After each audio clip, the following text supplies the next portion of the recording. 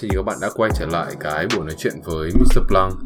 Và trong cái tập lần này thì tôi rất là vui khi mà có được một người bạn cũng biết rất là lâu. Cũng được 1 năm em nhỉ, đúng không? Cũng lâu rồi chưa nói chuyện với Linh. Thì Linh anh nghĩ là cũng 1 năm vừa rồi thì mình cũng trải qua nhiều thứ, cũng gặp gỡ người này người kia, đi đây đi đó. Thì anh nghĩ rằng là sau 1 năm thì anh nghĩ là mình cũng có nhiều câu chuyện để mình ngồi lại, mình chia sẻ, để mình ngồi tâm sự với nhau về những cái câu chuyện, về những trải nghiệm. Thì anh nghĩ rằng là cái người đầu tiên mà anh nghĩ tới đó là Linh, bởi vì anh nghĩ rằng là Linh có những cái trải nghiệm rất là thú vị, rất là mới mẻ. Và anh nghĩ rằng là một người con gái ở châu Âu như em thì sẽ có được nhiều những cơ hội để đi gặp gỡ mọi người này, có được nhìn cuộc sống dưới cái con mắt, nhiều con mắt khác nhau.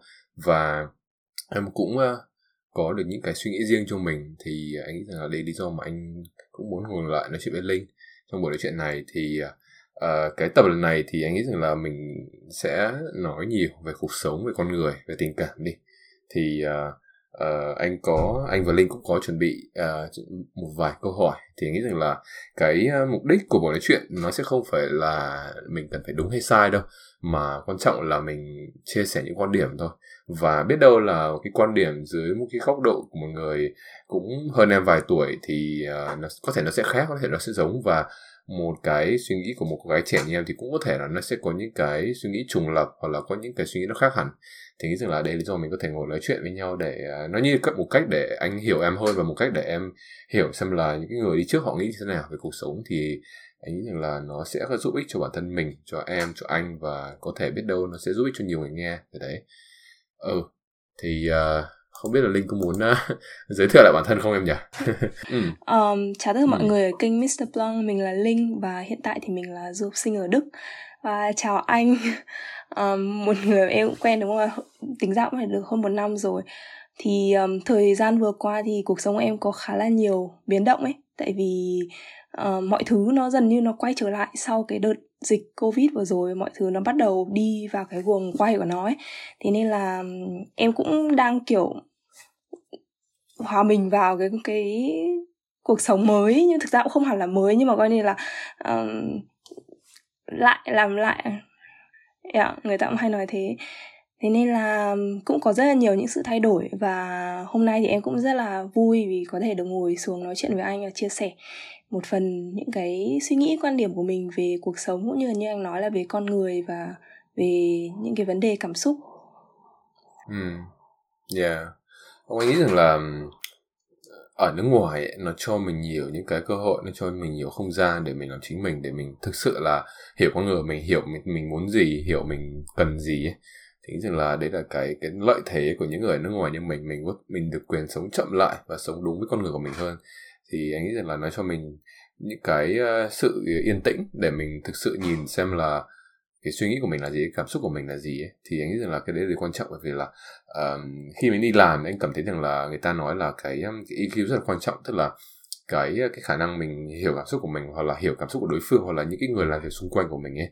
Anh thấy điều đó rất là quan trọng, bởi vì là cứ tạm tưởng như là khi mà em đi học, đi làm, đi chơi, khi mọi thứ nó dễ dàng vậy thì mình không cần phải đau đầu làm chi cả. Nhưng mà khi nhất là cái chuyện đi làm và đi học đi, khi mà mình phải deal với nhiều người, mình phải xử lý nhiều những trường hợp khác nhau ấy, thì nghĩ rằng là cái việc mà mình nhận ra cảm xúc, mình hiểu cảm xúc, và mình hiểu con người, hiểu tính cách, hoặc là hiểu cả những người xung quanh của mình, anh nghĩ rằng là tất cả những cái đó rất quan trọng.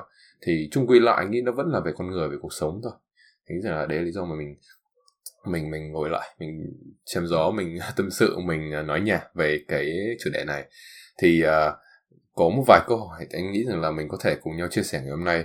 Thì cái câu hỏi đầu tiên anh nghĩ rằng là cũng là một câu hỏi khá là thú vị, khá là mở, khá là rộng. Thì anh nghĩ rằng là mình có thể từ từ để mình mổ xẻ nó.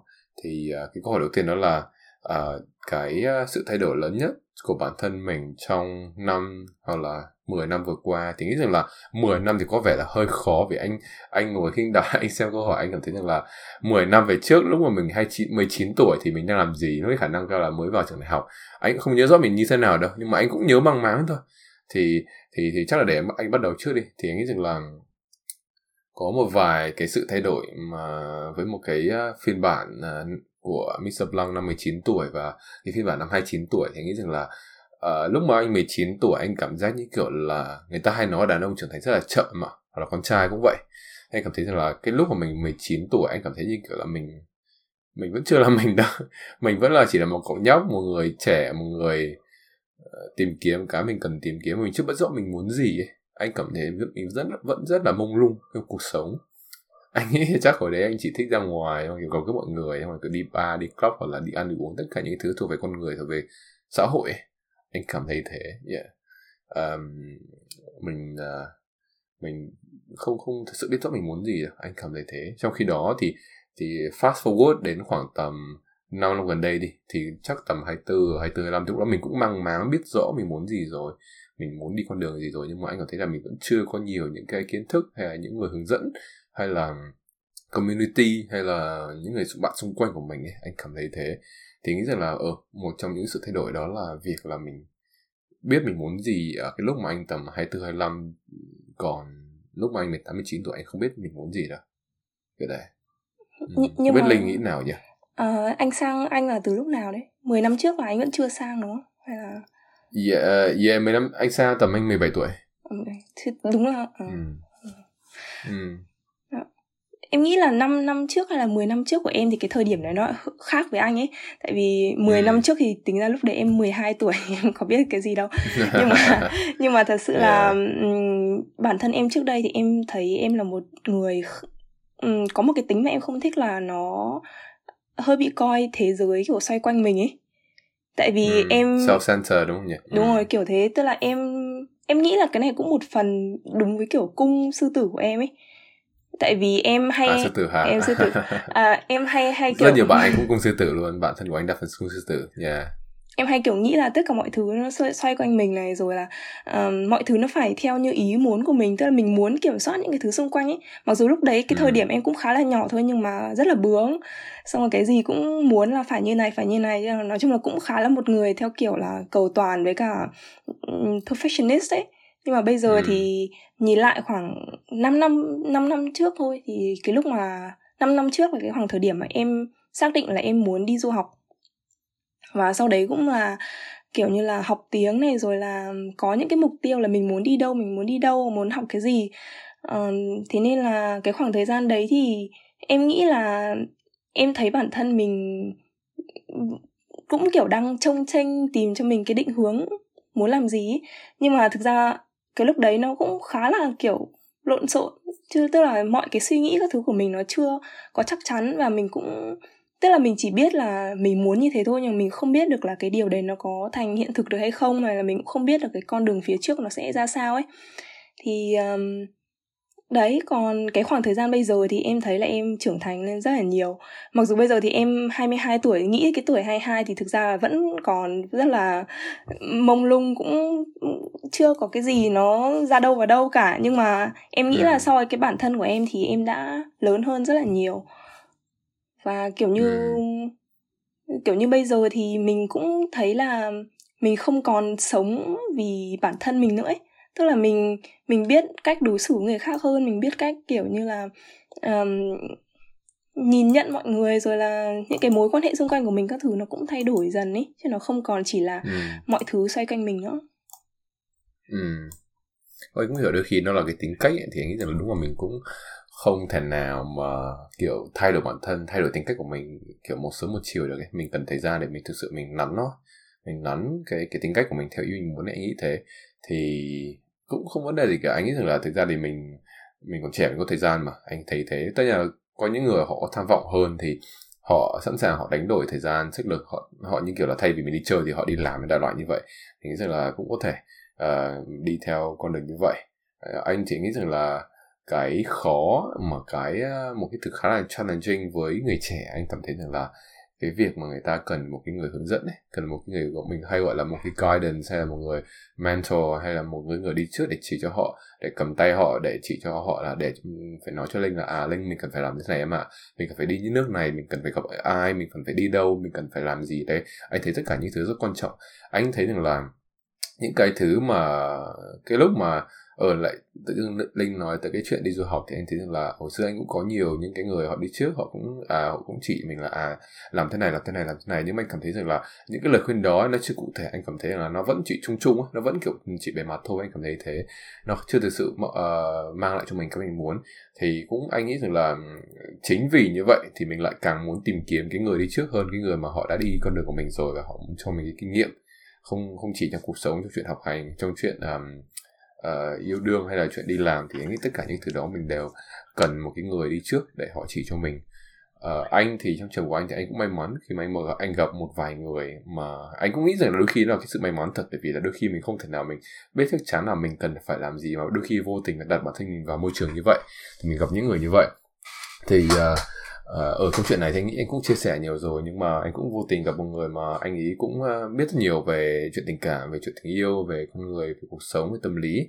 Thì anh nghĩ là anh cũng may mắn khi mà anh đi với anh ấy cũng một thời gian và cũng học được tương đối thứ. Thì anh nghĩ rằng là nó cũng là một cái duyên, một cái sự may mắn thì mới có được cái ngày hôm nay. Anh cảm thấy thế. Còn nếu mà không có được cái người hình ảnh, cái người con người đấy thì anh nghĩ rằng là mình sẽ, những cái bước đi đầu của mình nó sẽ vẫn khó khăn. Anh thấy thế.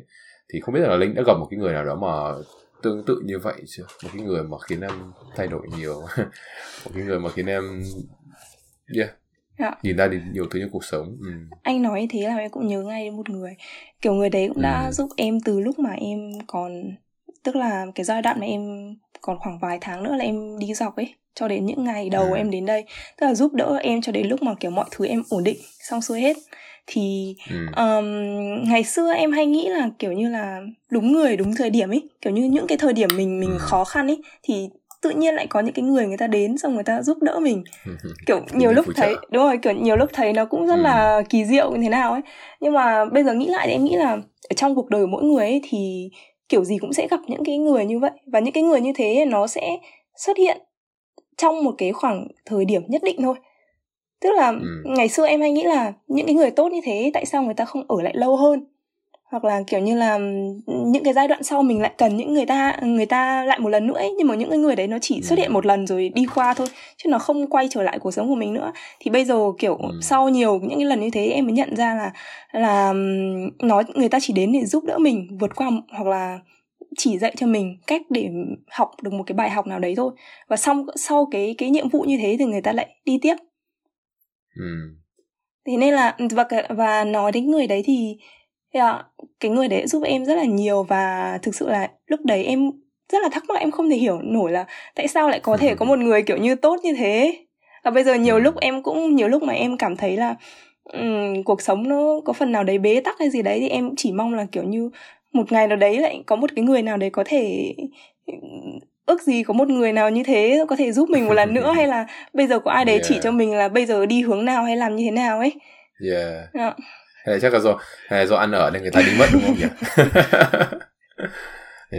Anh nghĩ anh cũng hiểu mà. Anh nghĩ rằng là cảm giác như kiểu là mỗi người có một cái role trong cuộc sống ấy. Anh nghĩ kiểu đúng như em nói, có thể cái vai trò của họ là chỉ giúp em lúc đấy thôi, và họ đi một cơn gió. Thế nên là chắc là chỉ đến vậy thôi, duyên mình chỉ đến vậy thôi, anh nghĩ thế. Mà anh tin rằng là may mắn ấy nó sẽ đến. Anh thấy là kiểu là may mắn người ta, anh có nhớ như một câu nói, một cái đại ý, đó là may mắn nó như kiểu vì sao ấy. Nếu mình cứ đứng một chỗ ấy, thì mình sẽ không vươn tới, mình sẽ không nhận được cái vì sao đó, nhưng mà mình phải vươn nó ra thật xa. Nó như kiểu là mình phải đi tìm kiếm vũ trụ thì mình mới thấy được ngôi sao ấy. Đại loại như vậy. Tức là mình phải ý của nó là mình phải cố gắng trong cuộc sống, mình phải liên tục trau dồi bản thân thì may mắn nó sẽ tới. Mình sẽ tự thu cái năng lượng may mắn đó đến với mình. Còn thay vì là mình cứ ngồi một chỗ thì mình sẽ không có được nó ấy. Anh nghĩ thế. Thì anh nghĩ rằng là nó là một cái một dạng như kiểu là cherry on top thôi. Một cái sự may mắn thì nó không quyết định được tất cả mọi thứ, nhưng mà như em nói, đúng là nó quan trọng tùy từng lúc, nhưng mà phần lớn là do mình, anh thấy thế. Thì nó sẽ tốt hơn, thay vì là mọi người hay là đa phần mọi người thì sẽ trông cậy vào nó nhiều hơn ấy. Anh cảm thấy thế. Còn với những người ra nước ngoài như mình phải tự lập, mình phải cố gắng, mình phải tự ăn, tự nấu, tự đi học, tự làm mọi thứ hết tất cả ấy. Thì anh cảm thấy rằng là cái sự may mắn đấy nó đáng giá hơn. Anh cảm thấy thế. Bởi vì mình cần nó lúc mình muốn ấy, và mình có được nó ấy, thì anh thấy là nó là một thứ rất là mãn nguyện, nó rất là rewarding khi mình làm được cái thứ mình muốn làm. Cool. Nhưng mà thực ra ngoài cái nhưng mà thực ra anh có nghĩ là có một cái khoảng khắc nào đấy mình cũng là một cái người như thế đối với người khác trong cuộc sống của họ. Anh có chứ, anh tin rằng là what goes around comes around, tức là mình nếu mình có nhận được thì mình phải nên cho đi, anh thấy thế. Again, anh nghĩ đôi khi nó là tính con người đó, vì anh nghĩ rằng là có thể không biết tính của Linh thì có thể anh chưa nhìn ra rõ, nhưng mà anh biết tính của anh là hay cho đi, bởi vì là con trai thì người ta hay nói giống mẹ, đúng không? Mẹ anh là một người rất là cho đi rất là nhiều, rất là vì mọi người, sống rất là nhân đạo vì mọi người, thế nên là anh nghĩ rằng là anh sống trong môi trường như vậy. Ba anh cũng là một người cho đi nhiều, nhưng mẹ anh là một người cho đi nhiều hơn.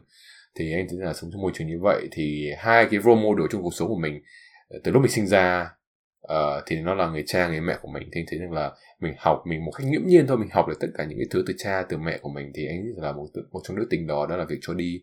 Thì anh thấy rằng là mình cũng nên giúp đỡ. Thì nó cũng giống như cách kiểu khi mà hồi xưa mình thiếu thốn, mình không được đầy đủ về cuộc sống, về tiền nong và tình cảm, thì anh nghĩ rằng là có những người đó bên cạnh mình giúp mình.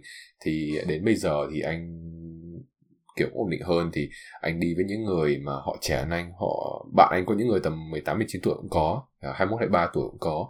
Thì nghĩ rằng là họ cũng như em nói thôi, họ thiếu cái guidance, họ thiếu một cái người anh, một người anh đi trước để chỉ cho họ. Thì anh cũng đôi khi anh cũng chỉ cho họ. Họ đôi khi họ như kiểu là họ mất điện thoại thì anh cũng có thể là kiểu giúp họ kiểu order đồ ăn hay là order taxi về nhà chẳng hạn như thế, hoặc là kiểu anh có nói với nó mày có cần thì không, tao có thể mua ít đồ ăn cho mày, đại loại như vậy. Thì nghĩ rằng là tất cả những cái thứ như vậy thì nó là một cách mình cho đi thôi. Anh thì anh rất enjoy khi mình cho đi, anh thấy thế. Một cái ví dụ đơn giản đó là kiểu bọn anh có một nhóm với nhau, thì có những đứa tầm 18-19 tuổi rất là trẻ, năm nhất năm hai đại học cũng có những người đi làm cũng có. Nhưng mà anh nghĩ rằng là bọn anh đi với nhau thì bọn anh chơi thân với nhau đến cái mức mà kiểu bọn anh rất là tin nhau, rất là ví dụ kiểu một ngày mà kiểu ví dụ một đứa đứng ra trả thì hôm sau sẽ có đứa khác đứng ra trả, đại loại như thế.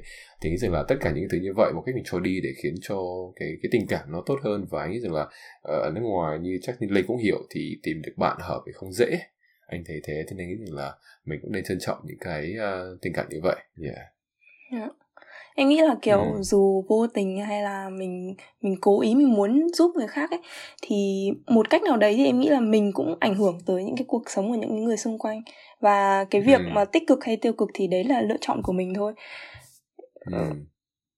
Và đúng như anh nói thì nói chung là mình giúp người ta thì mình cũng sẽ nhận lại được thôi. Những cái gì mà mình nhận lại thì cũng là những gì mình cho đi mà. Anh cũng để ý một cái nữa, đó là nói chung là mình đối xử với người ta như thế nào ấy, thì anh nghĩ rằng là nó sẽ thể hiện cái character của mình, nó thể hiện cái tính cách của mình, thấy thế. Thì anh nghĩ rằng là như anh thì trong đám bạn của anh thì đa phần có rất nhiều bạn con gái. Anh thì anh hay nói với các bạn của anh đó là anh rất là kén trong việc chọn bạn nam. Tức là kiểu female friend thì anh không có picky, nhưng mà male friend anh rất picky, vì anh thấy rằng là trong cuộc sống hiện tại thì muốn trở thành người đàn ông ấy cần rất nhiều thứ. Tức là anh ta cần phải cao, anh phải đẹp trai, phải biết kiếm tiền, anh ta phải thú vị, anh ta phải có câu chuyện, anh ta phải charismatic, anh ta phải biết nấu ăn, lại như thế, tất cả như thế. Hoặc là anh ta biết lái xe, anh ta phải biết tập gym, tất cả những thứ như vậy thì nó đòi hỏi rất nhiều thứ từ con trai. Thế nên là khi mà anh đi, anh gặp một bạn con trai mà anh cảm thấy là các bạn ấy có những tính cách như vậy thì anh sẽ rất là quý cái đấy. Nhưng mà thực tế mà nói thì anh cảm thấy thời buổi này kiếm một người phụ nữ kiểu bạn nữ ấy, mà kiểu vừa đẹp và vừa giỏi ấy, anh thấy không khó bằng kiếm một người con trai mà kiểu như anh nói vừa nãy, kiểu đẹp trai, cao giáo, khéo léo, thú vị, có tài chính, có học thức. Đấy, rất là khó. Thế nên là bọn anh hay chơi với nhau như vậy. Nhưng mà nói hơi xa một tí, nhưng mà túm lại thì nó là cái câu chuyện về việc là mình cư xử như thế nào, mình treat mọi người ra sao, thì anh nghĩ là mình sẽ nhận lại được cái sự yêu quý, cái sự tôn trọng, cái sự tin tưởng như vậy. Anh cảm thấy thế nhỉ. Còn bài học nào mà Linh học được trong 5 năm vừa qua không? Bạn mà em sang đây ở một mình, sống một mình các thứ, nói chung là như em cũng đã nói thì nhắc đi nhắc lại nhiều lần là em nghĩ là cái khả năng tự lập của em nó cũng tốt hơn, mình cũng trưởng thành hơn, trở thành cái phiên bản tốt hơn của bản thân. Và như anh cũng vừa nói là cách mà mình đối xử mọi người ấy, em nghĩ cái đấy là cũng là một cái bài học mà em đã học được trong cái khoảng thời gian vài năm trở lại đây. Tại vì trước đây thì mình không nghĩ là mình sẽ hay nghĩ theo hướng là người ta làm được gì cho mình nhiều hơn, và bây giờ thì mình hay có thiên hướng là nghĩ theo chiều ngược lại, tức là mình làm gì cho người ta nhiều hơn. Và thay vì kiểu như là không cần là phải làm một cái điều gì tốt ấy, nhưng mà cái việc mà mình không làm cái ngày của người ta tệ đi ấy, là cái điều đấy cũng cho mình một cảm giác tốt. Em nghĩ là như thế, tức là kiểu như là ví dụ em mà làm một cái điều gì đấy mà khiến người khác cảm thấy không thoải mái hay là không vui hay gì đấy, thì bản thân em cũng cảm thấy rất là tồi tệ. Và em nghĩ là đấy cũng là một cái tốt, tại vì ngoài cái việc là chăm sóc cho bản thân mình thì mình cũng nên chăm sóc cho những người xung quanh, và để những người xung quanh khi ở bên cạnh mình lúc nào cũng cảm thấy là người ta được tôn trọng và được thoải mái. Tôi nghĩ đúng là anh cũng trải qua cái thời tuổi sinh viên như kiểu của Linh với cả của các bạn, thì anh cũng hiểu là ở lúc đấy mình chưa có nhiều thứ ấy để mình có thể offer ấy, thì đúng là cũng khó để có thể là có được cái sự yêu quý hay là có được cái sự kiểu ngưỡng mộ từ người xung quanh khi mà mình chưa có nhiều thứ trong tay ấy. Nhưng mà anh nghĩ rằng là đấy cũng là một cái khoảng thời gian thú vị để mình thực sự hiểu bản thân mình, để mình rèn luyện bản thân mình, để mình, như em nói, mình tìm những cái thứ mà mình muốn.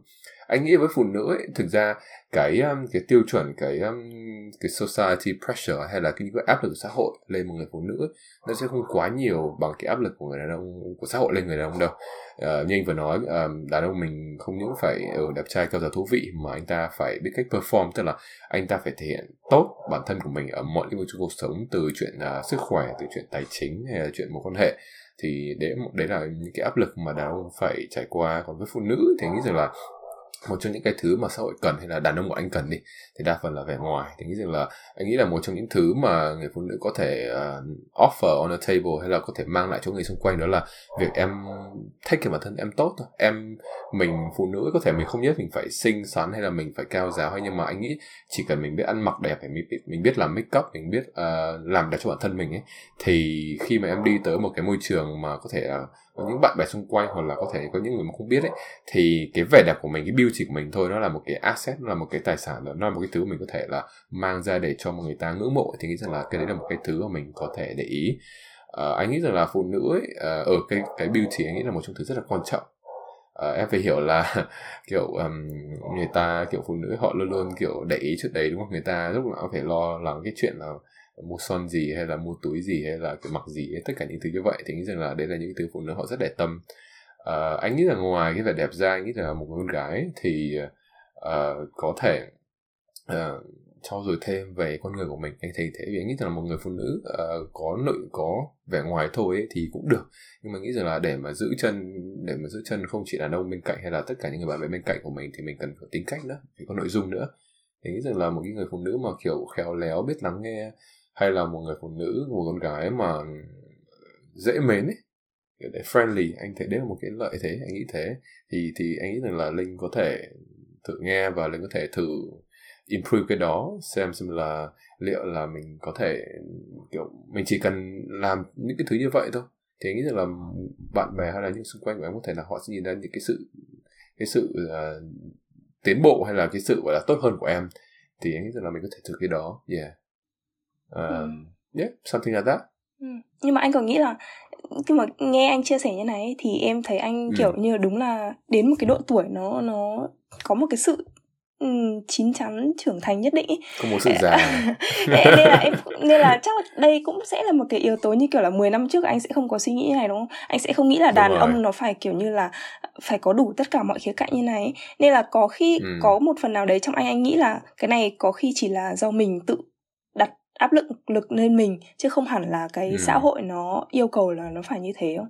Kiểu như là em nghĩ là cũng đúng, thực ra cái anh nói cũng một cái phần nào đúng ấy. Tại vì đúng rồi, đúng là kiểu con trai thì người ta cũng sẽ kỳ vọng là sẽ phải làm được cái này, làm được cái kia, và cũng có nhiều cái sự áp lực hơn. Nhưng mà cũng nó có phần nào kiểu như là tự bản thân mình đặt nặng lên mình quá không? Hơi nặng quá đúng không? Yeah. Không, anh nghĩ rằng là cuộc sống của người đàn ông ấy nó khác cuộc sống người phụ nữ. Anh nghĩ cuộc sống của đàn ông nó như kiểu một cuộc chiến ấy, như một trận game ấy, nó phải có người thắng người thua ấy. Thế nên anh nghĩ là chính cái áp lực thắng thua đấy khiến cho đàn ông của anh phải cạnh tranh hơn thôi. Anh nghĩ thế. Và tất nhiên anh hiểu có những người con trai ấy, có những người đàn ông con trai sinh ra như anh có một cái ngọn lửa rất là lớn. Anh nghĩ cung của mình giống nhau, mình là cung lửa, thì mình cũng rất là quyết tâm. Anh là cung gì? Là chắc Linh. Anh nhân mã. tất cả những người bạn thân của anh đều là sư tử hết, thì anh hiểu rất rõ sư tử họ nghĩ gì luôn. Em lại không quen ai nhân mã luôn ấy. Đấy, thì anh biết chuyện đó, thì anh nghĩ rằng là cái áp lực là có những người đàn ông sinh ra với một ngọn lửa kiểu undying fire, tức là một ngọn lửa kiểu rất là khó mà tiêu diệt được ấy, thì anh sẽ nghĩ như vậy. Còn anh hiểu có những người đàn ông khác, đa phần đàn ông sinh ra kiểu họ chỉ cần những thứ đơn giản như kiểu đi làm, có công việc, có vợ con, có một con cún, có một cái vườn, có những thú vui, họ đi câu cá hoặc đi chơi golf, thì anh nghĩ rằng là cũng đủ thôi. Anh thấy thế, anh nghĩ rằng là cái cuộc sống ở Western Society, cuộc sống ở phương Tây ấy, nó cho mình cái option để sống cái cuộc sống như em mong muốn. Như Linh nói thì nó là do mình thôi.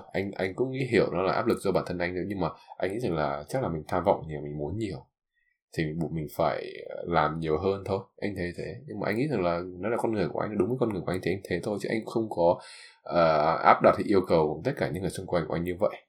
Nhưng mà cái ý đấy cũng đúng. Nhưng mà có bao giờ anh kiểu bị giằng xé bởi hai cuộc sống như thế không? Như kiểu một phần là một cuộc sống kiểu nhẹ nhàng, ban ngày đi làm, tối về làm playboy đúng không? hay là anh luôn xác định là mình muốn sống cái cuộc sống kiểu như này, kiểu phải đạt được nhiều thứ như này, có những cái mục tiêu cho cuộc sống. Tại vì em thực ra đối bản thân em ấy, em hay bị giằng xé như thế lắm nhá. Tức là cũng có một phần trong em thì em cũng rất là tham vọng, cũng muốn đạt được cái này, đạt được cái kia, nhưng mà một phần khác thì nhiều lúc lại cảm thấy rất là mệt mỏi và chỉ muốn là kiểu có một cuộc sống thật là nhẹ nhàng, bình yên thôi. Thì câu hỏi hay. Anh thấy rằng là anh nghĩ rằng là chắc là vì anh là một người sống hết mình. Anh nghĩ thế. Tức là như kiểu là em push cái giới hạn của em thật xa để em biết giới hạn của mình thực sự ở đâu. Thế đấy. Thì nghĩ rằng là trong công việc hay là trong anh thì không phải là quá enjoy việc học, nhưng mà anh được cái là anh rất enjoy công việc. Thì anh làm công việc cũng hơi bị quá một tí, tức là kiểu tối vẫn check email, không là kiểu 12 giờ đêm vẫn mở nhắn tin cho sếp, xong rồi sếp mắng anh, mày đừng có nhắn tin cho tao giờ đấy.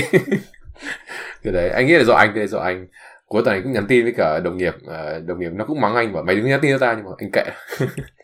Cái đấy anh nghĩ là do anh, vì anh là anh sống hết mình trong công việc. Anh nghĩ thế, anh nghĩ rằng là anh nghĩ chính vì thế nó thể cái cá tính của anh cả trong việc đi ra ngoài như thế. Thì có thể chia sẻ cho Linh một cái thói biểu dạng kiểu example cho Linh, như kiểu là buổi sáng anh sẽ làm tầm từ 9-10 giờ đến 6-7 giờ tối, xong rồi là anh ăn uống nghỉ ngơi, xong rồi anh có thể đi ra ngoài từ 9-10 giờ đêm đến 10 giờ sáng hôm sau. Đấy. Anh là một người có sức như vậy mà có lửa như vậy, thì anh nghĩ rằng là nó là do anh thôi. Đấy. Và lúc anh đi về lúc 10 giờ anh vẫn tỉnh. Wow. Phải đi làm tiếp không? Anh vẫn tỉnh. Cũng có thể làm tiếp nếu muốn, nhưng mà tên đa phần lúc đấy sẽ ngủ, cũng mệt rồi. Nhưng mà anh nghĩ là đấy là bởi vì anh là người có nhiều năng lượng, anh có nhiều sức, thì anh phải tìm chỗ để anh xả sức của anh ra ấy, anh hiểu. Còn có thể là như Linh thì có thể là Linh chưa nhìn ra rõ cuộc sống của mình nó sẽ như thế nào, kiểu trong công việc hay là trong cuộc sống cá nhân hay là những cái thứ khác, thì nghĩ rằng là mình cần thời gian để mình ghép thật kỹ những cái mảnh ghép, để sau khi em ghép tất cả những mảnh ghép đó thì em nhìn ra được bức tranh nó như này, nó là cuộc sống, mình có thể hình dung một cách kỹ nó sẽ như này. Thì khi mà em nhìn rõ được cái bức phim đó thì em sẽ muốn là em sẽ hỏi bản thân mình là mình có muốn đi vào bức phim đấy không, mình có muốn là đạo diễn của bức phim đấy không. Thì nếu em muốn thì em đi theo nó, nhưng mà tất nhiên là khi mà mình tham gia một cái gì đó, một bộ phim hay một cuộc chơi hay là một cuộc tình cảm thì nó sẽ có những luật lệ riêng, đúng không em? Thì mình phải theo nó thôi, kiểu đấy. Còn em cảm thấy là những cái luật lệ đó, những bộ phim đó, những cái drama đó, những câu chuyện đó, những cái công việc đó nó hơi nặng nề, nó có mệt với em, nó không mang lại cho mình giá trị, thì mình lại thôi, không vấn đề gì cả. Thì nghĩ rằng là mình có thời gian để mình tìm hiểu nó. Và anh nghĩ rằng là có một thứ cũng rất là quan trọng, nhưng mà anh nghĩ thứ này có thể là sẽ hơi sớm để cho Linh biết, nghĩ thế. Nhưng mà có một thứ mà anh cũng hay chia sẻ với các bạn nữ của anh, đó là khi mà mình đi ra ngoài cuộc sống, mà khi mình có công việc, mình có sự nghiệp, mình có tình cảm, mình có tất cả những mối quan hệ, mình có gia đình rồi, thì anh nhận ra được cái quan trọng nhất mà mình cần ấy, mà cái thứ mà nó mang lại cho mình nhiều cái niềm vui, niềm hạnh phúc nhất trong cuộc sống ấy, đó là những cái mối quan hệ chất lượng xung quanh em. Nó có thể là đến từ bạn trai, bạn gái, vợ chồng, hay là bạn thân, hoặc là nó có thể đến từ gia đình của mình, hoặc là về sau lớn hơn nó có thể là một cái gia đình nhỏ của mình. Anh thấy tất cả những thứ như vậy nó khiến cho em cười mỗi lần em nhìn thấy nó. Thế đấy. Còn những cái thứ công việc hay là sự nghiệp ấy thì cũng được thôi, nhưng mà đa phần nó mang lại cho mình đau đầu em ạ. Nó khiến mình có nhiều thêm tóc bạc. Rồi anh vẫn chọn tình cảm đúng không? Yeah, something like that, anh nghĩ thế. Nếu mà anh được chọn, ví dụ đặt tiền trước tình cảm thì đúng là anh chọn tình cảm hơn tiền. Vì nếu mà có tình cảm thì khả năng con mình kiếm được tiền. Nhưng mà kiếm được tiền chứ chắc mình đã có tình cảm. Nhưng mà trước đây anh có nghĩ khác không? Chắc chắn chứ. Anh nghĩ hồi xưa khi mình không có được cái nhận thức, mình chưa có nhiều những cái pieces, những cái mảnh ghép trong bức tranh đó thì mình không thể nào nhìn rõ bức tranh đó đây. Anh nghĩ bây giờ anh có khá đầy đủ những cái pieces đó rồi thì anh nhìn ra nó dễ hơn. Em thấy đấy cũng là một cái điều hay của tuổi trẻ, là mình có cơ hội để trải nghiệm nhiều thứ để xem là cái gì nó phù hợp, và kiểu nhiều khi mình đưa ra những cái sự lựa chọn sai và những cái sai đấy thì mình lại có được những cái trải nghiệm mới, những cái sự mở mang đầu óc mới. Ở trước đây mình suy nghĩ khác, nhưng mà nhờ những cái sai đấy, nhờ những cái mất mát gì đấy chẳng hạn, ví dụ như thế, nhưng cũng khiến mình nhận ra được là cái suy nghĩ của mình nó đã là không đúng, hoặc là những cái gì mình tưởng là mình muốn nhưng thực ra là mình lại không muốn, hay là những thứ kiểu dạng như vậy. Thì em nghĩ đấy cũng là cái điều tốt khi mà mình trẻ, là mình có thời gian để trải nghiệm và để học hỏi. Anh thấy là nhất là với phụ nữ ấy, kiểu phụ nữ họ người ta hay nói vui là phụ nữ có một cái expiration date ấy, tức là cái thời thanh xuân phụ nữ họ chỉ có giới hạn thôi. Cho nên nghĩ rằng là đúng là mình cũng nên enjoy, mình cũng nên trải nghiệm, nhưng mà đúng là cái áp lực về cái thanh xuân của người phụ nữ nó lớn hơn của đàn ông. Hay là với đàn ông của anh thì bọn anh đấy, anh có kể với cả Linh đó là bọn anh mature chậm hơn, bọn anh trưởng thành chậm hơn. Đàn ông anh thấy là kiểu phải sau 25 ấy mới thực sự là đàn ông, mới thực sự là có chính kiến, có suy nghĩ, biết mình muốn gì. Còn anything before 25 anh thấy là kiểu cứ lăng quanh rồi thì nó cứ lăng quăng cái kiểu gì gì á, cười lắm. Thực sự là em thấy là mỗi lần em nói chuyện với những người chỉ khoảng tầm cuối đầu 2 ấy, và đầu 2 ấy là khác hẳn luôn. Con trai mà đầu 2 là em thấy như một đứa trẻ con luôn. Suy nghĩ các thứ. Không đổ tội cho các bạn ấy được, anh nghĩ thế. Nhưng mà thôi không sao, nếu các bạn nào mà em cảm thấy nó hơi khờ khạo quá thì gửi cho anh, cho tập huấn. Anh nghĩ là đàn ông anh mature chậm, cho nên là bọn anh có được cái luxury là thời gian, bọn anh có được cái bọn anh có thời gian là bạn đồng hành rất là quan trọng. Nhưng mà với phụ nữ thì đúng là thời gian nó là một cái thứ không hề tốt với phụ nữ chút nào. Nó khiến cho cô ấy phải già dặn hơn, kiểu nhan sắc sẽ không được như thời 20 nữa, anh thấy thế. Thì đúng là với phụ nữ thì mình có thể take time, nhưng mà đúng là mình sẽ không nên take time quá nhiều, anh thấy thế. Mà đúng là phụ nữ mình có được một cái sự gọi là hơi rush một tí, hơi vội một chút, anh thấy thế. Thì anh nghĩ rằng là anh thấy cái này, thực ra cái này không cần phải nói đâu, các bạn nữ đều nhận ra được hết. Đàn ông bọn anh không biết chuyện này thôi, chứ còn thực ra phụ nữ anh thấy là ngay cả trong bản thân cái thời đại sinh học mình cũng nhận ra được điều đó mà, anh thấy thế. Nhưng mà anh nghĩ là chia sẻ ra để không chỉ cho những người con trai đâu mà kể cả con gái cũng biết, anh nghĩ thế. Thì để cho hai bên kiểu hiểu rõ nhau hơn thôi, anh thấy thế. Anyway, anh thấy là câu hỏi được nên cũng khá là thú vị nhỉ. Mình cũng mổ xẻ được bao nhiêu thứ, mình cũng đi từ xa đến gần, mình cũng đi từ trên xuống dưới, rất là interesting, cool. Rất thích những câu hỏi của Linh. Thì câu hỏi thứ hai đi. Thì anh nghĩ rằng là đây chắc là một cái main focus của em với anh, đúng không? Kiểu em với anh mình đều rất là khá là thích thú với chuyện tình cảm, với chuyện tâm lý. Thì anh nghĩ rằng là chắc câu hỏi thứ hai mình sẽ đi được sâu hơn này. Em Linh đi, hay là cả em và anh đi, mình nghĩ như thế nào về chuyện tình yêu, những cái tiêu chí nó thay đổi như thế nào theo thời gian? Em nghĩ là tình yêu đối với em, chắc bắt đầu Linh đi. Tình yêu đối với em nó thay đổi dựa trên cái tính cách của em ấy. Tức là cách em nhìn nhận tình yêu nó cũng thay đổi như thế. Như trước đây em bảo anh là em là một người rất là tập trung vào bản thân mình ấy. Thế nên là khi mà nói về tình yêu hay là những cái người mà mình thích, thì em rất là muốn là người ta sẽ kiểu dành 100% cái sự chú ý cho mình. Tức là mình phải là trung tâm của người ta. Cả cuộc sống người ta chỉ xoay quanh mình thôi. Em là dạng là em sẽ muốn kiểu dạng như vậy. Và thế nên là em lúc trẻ thì em nhưng mà anh biết là cái cảm giác mà khi mà người khác lại vì mình 100% như thế thì bản thân mình lại rất là dễ chán. Nó lại đúng rồi, họ chỉ có một chiều như vậy, đúng không? Đúng họ rồi. không có cảm giác mang lại cho em một cái thứ, tức là họ cho em tất cả nhưng mà họ chỉ có vậy thôi. Nó như kiểu nice guy, vì tại sao họ chỉ có nice thôi. Đúng rồi. Họ chỉ có một chiều thôi nhỉ. Và thực ra em nghĩ cái điều đấy thì nó phù hợp với bản thân em ở cái thời điểm hiện tại nữa. Tại vì bây giờ thì em cái cách mà em nhìn nhận người khác thì nó cũng thay đổi như thế. Em muốn một cái người mà người ta có thể có một cuộc sống riêng của người ta, mình cũng có cái cuộc sống riêng của mình, và người ta cũng có một cái phần nào đấy giúp cái cuộc sống của mình trở nên tốt hơn ấy, theo một cái khía cạnh nào đấy. Thì em nghĩ đấy là cái điều lớn nhất khi mà nhìn nhận về tình yêu đối với em, nó thay đổi như thế.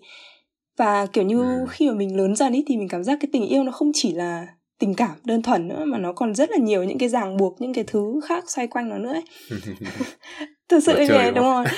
Tức là cái cảm xúc thì nó có thể là chỉ ban đầu thôi, nhưng mà mình không thể nào mình sống kiểu bản năng như một đứa trẻ 100% được. Tại vì dù lúc nào bản thân mình cũng nói là mình sống theo cảm xúc, nhưng mà trong cái cảm xúc đấy nó cũng có rất là nhiều những cái lý trí nữa.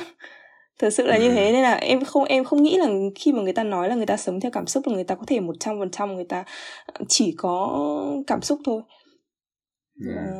Đấy, thế nên là em nghĩ là tình yêu thì nó thay đổi theo cái sự trưởng thành của bản thân, và ở cái thời điểm hiện tại thì em nghĩ là nó là một cái điều gì đấy quan trọng và cần thiết trong cuộc sống, nhưng mà nó không phải là một cái thứ gì đấy mà mình dành 100% cái tâm huyết cũng như là tất cả những cái sức lực của mình đổ dồn vào nó nữa.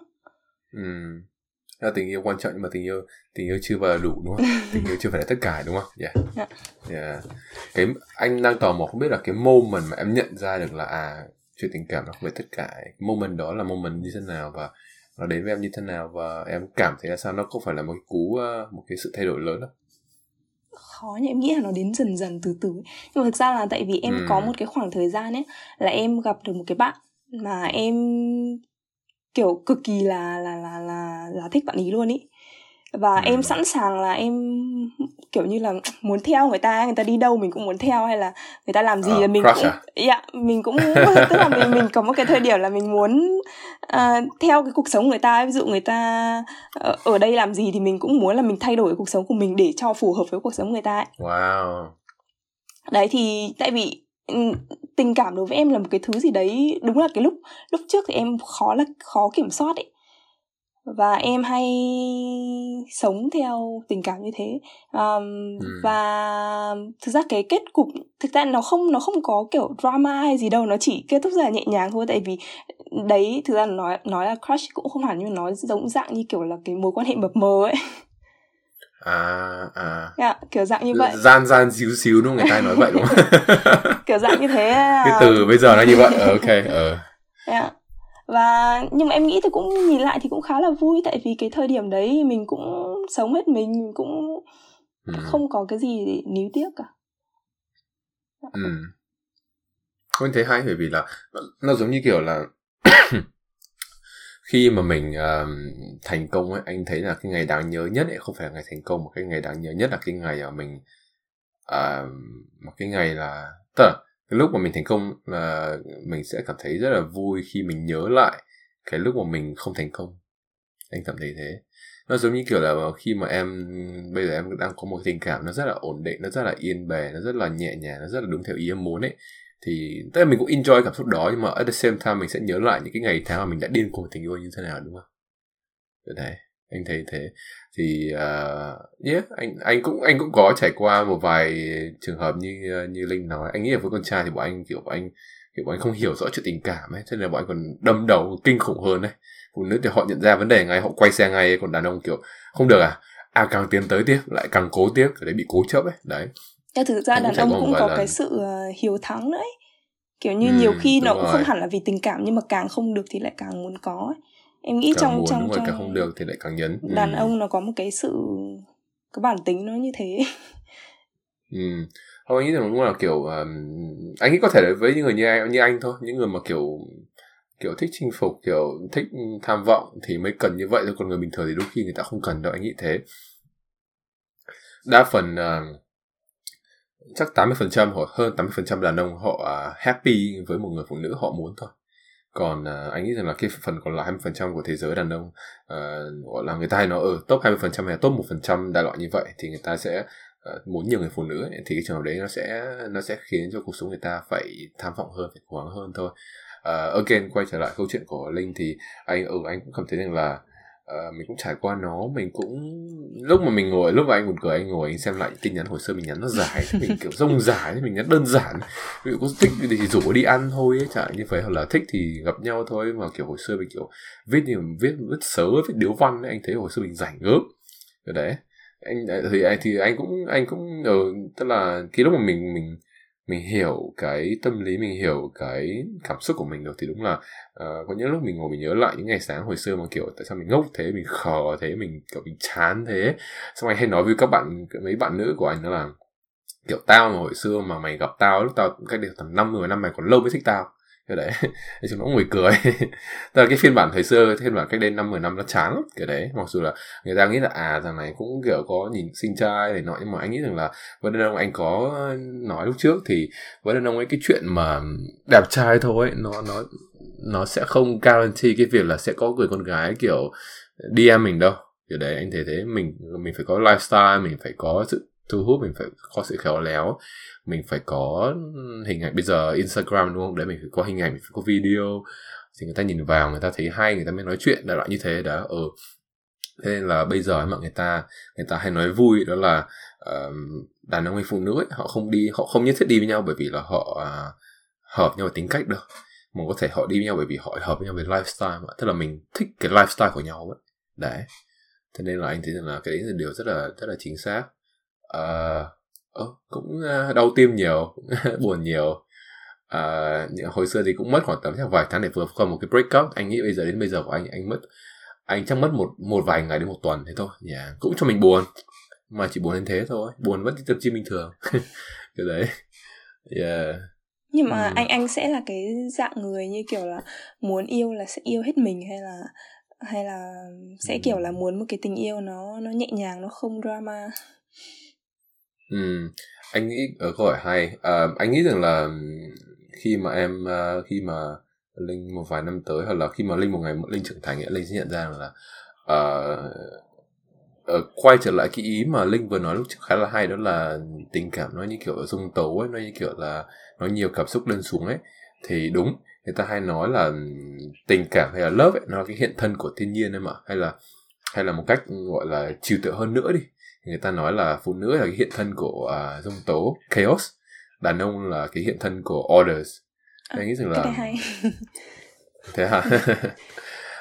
Thế nên là một cái gọi là một cái role model chuẩn, đó là cái người đàn ông phải là người rất là bình tĩnh, là một người có sự kiểm soát, là một người vững chãi như cái cột, như cái đỉnh, như cái núi ấy, để cho những cái cơn sóng cảm xúc của người phụ nữ dạt vào. Anh cảm thấy thế.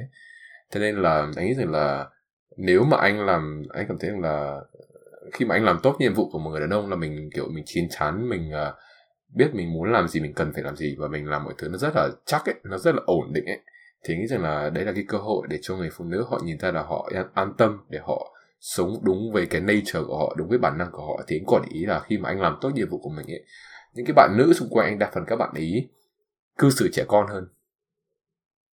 Anh cảm thấy thế. Tức là họ sống đúng cái năng lượng của họ, đó là họ rất là hồn nhiên, họ rất là ngây thơ, kể cả họ không ngây thơ đi, nhưng mà họ cảm thấy là khi mà họ đi với anh, họ an tâm, họ không phải nghĩ một cái gì cả ấy, thì họ làm đúng mình. Thì anh cảm thấy đấy là cái model chuẩn là như vậy. Còn tất nhiên là trong cuộc sống thì đương nhiên nó sẽ có những cái drama, nó có những cái lên xuống, anh cũng hiểu cái đấy. Người ta hay nói vui đó là kiểu khi mà con gái này thì ngày nào lao đầu ấy, ngày nào cũng có nhiều thứ để phải giải quyết ấy, anh thấy thế. Anh thì nghĩ rằng là thực ra đôi khi với phụ nữ thì mình nghe thôi, mình không nhất mình phải làm tất cả mọi thứ đâu, nhưng mà anh nghĩ là mình chỉ cần ngồi nghe thôi, mình kiểu show cho bạn ý là mình hiểu này, mình lắng nghe. Anh nghĩ đôi khi nó cũng đủ rồi. Hoặc là cái nào mà mình cảm thấy nó không được thì mình lại ngồi mình nói chuyện với nhau. Thì anh nghĩ rằng là cái communication rất là quan trọng trong mối quan hệ, anh cảm thấy thế. Thế là một cái người phụ nữ ấy, họ prefer là mình nói chuyện với bạn ấy nhiều hơn ấy. Anh cảm thấy như thế nó sẽ tốt hơn là một người đâu mà kiểu lúc nào cũng làm nhưng mà không có tâm sự chia sẻ, thì anh thấy phụ nữ không thích cái đấy lắm. Không biết Không biết anh có biết cái quyển sách mà nó tên là Đàn ông sao Hỏa, đàn bà sao Kim không? Rồi, classic có. Em thấy quyển này khá là hay, tại vì nó đúng là nó nói giống như anh vừa nói, là nó bảo là kiểu nhiều khi phụ nữ chỉ cần được lắng nghe thôi, nhưng mà đàn ông thì hay lại có xu hướng là kiểu offer một cái giải pháp, solution. Và nhiều khi là phụ nữ nó nghe như vậy thì lại khiến người ta cảm thấy bực mình ấy, tại vì người ta chỉ cần là kiểu được lắng nghe đồng thuận thôi, và đàn ông thì lại hay làm những cái điều như thế. Thứ em thấy cũng khá là thú vị, tại vì suy nghĩ của mỗi giới nó rất là khác nhau ấy, nên khi mà mình hiểu được đàn ông nghĩ như nào, thì hay là với tư cách đàn ông mình hiểu được phụ nữ nghĩ như nào ấy, thì nó cũng giúp cái mối quan hệ trở nên tốt hơn. Anh thấy cũng thế. Anh nghĩ đôi khi mình chỉ cần nói nhảm thôi là vui. Mình chỉ cần offer là gì, mình chẳng cần phải động não một cái gì đâu. Đôi khi mình chỉ nói nhảm với bạn ý mình đã thấy vui ấy. Anh nghĩ một phần nó dễ cho anh, bởi vì anh là một người nói khá là nhiều, mình có nhiều tâm sự để mình nói ra thì nó dễ cho anh. Còn anh hiểu như kiểu trong gia đình của anh, ba anh không phải là người nói nhiều. Ba anh là đúng kiểu như kiểu classic đàn ông Việt Nam, dạng như kiểu bảo thủ, cổ hủ, không có tâm sự, không chia sẻ. Thì đúng là như thế thì nó không tốt cho mối quan hệ, bởi vì là nhiều mối quan hệ thì nó cần phải hai chiều, nó như kiểu một cái partnership thôi. Mình cũng cần phải biết đối phương đang làm gì, đang ở đâu, đang cảm thấy như thế nào, mình cảm thấy là happy không, là như vậy. Thì nghĩ là với phụ nữ thì là như vậy. Anh nghĩ với trường hợp của anh thì mình biết nhiều như vậy thì tức là có thể là người ta sẽ nghĩ rằng mình biết nhiều như vậy thì có thể là mình đi với nhiều người, mình có nhiều kinh nghiệm, mình dễ nắm bắt người ta ấy. Người ta hay nói như vui như vậy. Anh nghĩ rằng là vậy cũng đúng một phần, nhưng mà với anh thì anh không nghĩ rằng là mình nên dùng kiến thức đó để mình nắm bắt hay là mình control người ta đâu, mà anh chỉ nghĩ rằng là mình dùng cái kiến thức đó để mình khiến cho cái đời sống cá nhân của mình nó dễ chịu hơn thôi. Anh thấy thế. Còn cũng nhiều người hỏi là vì sao tận bây giờ vẫn single, thì câu trả lời của anh đó là cũng nhiều lý do. Một có thể là do anh nghĩ đa phần là do anh thôi, anh sẽ không trách các bạn nữ, mà anh đa phần anh trách bản thân anh nhiều. Còn chắc một phần ít lý do có thể là các bạn ý có một chút gì đó hơi rụt rè khi mà nói chuyện với anh cảm thấy thế. Thì anh nghĩ rằng là các bạn ấy có thể là hơi lo lắng quá, thay vì mình nghĩ nó là một cái sự hấp dẫn thì người ta lại lo đấy. Thì nghĩ rằng là có thể là người ta sẽ không, chính vì thế người ta lại không tạo điều kiện để mối quan hệ đi tiếp. Thì anh không vấn đề gì cả, nó không như thời xưa khi mà mình kiểu các cổ đấm ăn xôi, kiểu không được thì tặng quà, không được đến nhà nhau, không được đến trước cổng nhà chờ đại loại như vậy, đúng không? Đấy, làm quá, người ta nói thế, làm quá, anh nghĩ thế. Còn đến bây giờ thì anh thấy là không hợp thì thôi, không sao cả, nó chỉ là hai mảnh ghép nó không hợp nhau thôi. Nhưng em nghĩ đối với cái quan niệm cá nhân của em ấy, thì kiểu khi mà em thấy một cái hình mẫu như kiểu anh ấy, thì em nếu mà em thấy là kiểu bản thân anh bây giờ anh cũng kiểu khá là sẵn sàng rồi, đúng không? Kiểu như anh cũng, em nghĩ là anh cũng là ở một cái thời điểm anh có được những cái gì mình muốn rồi.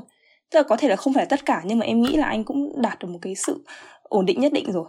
Thế nên là em nghĩ là khó cho anh một phần ấy là tại vì bây giờ ấy, nếu mà anh tìm nhiều option quá hả?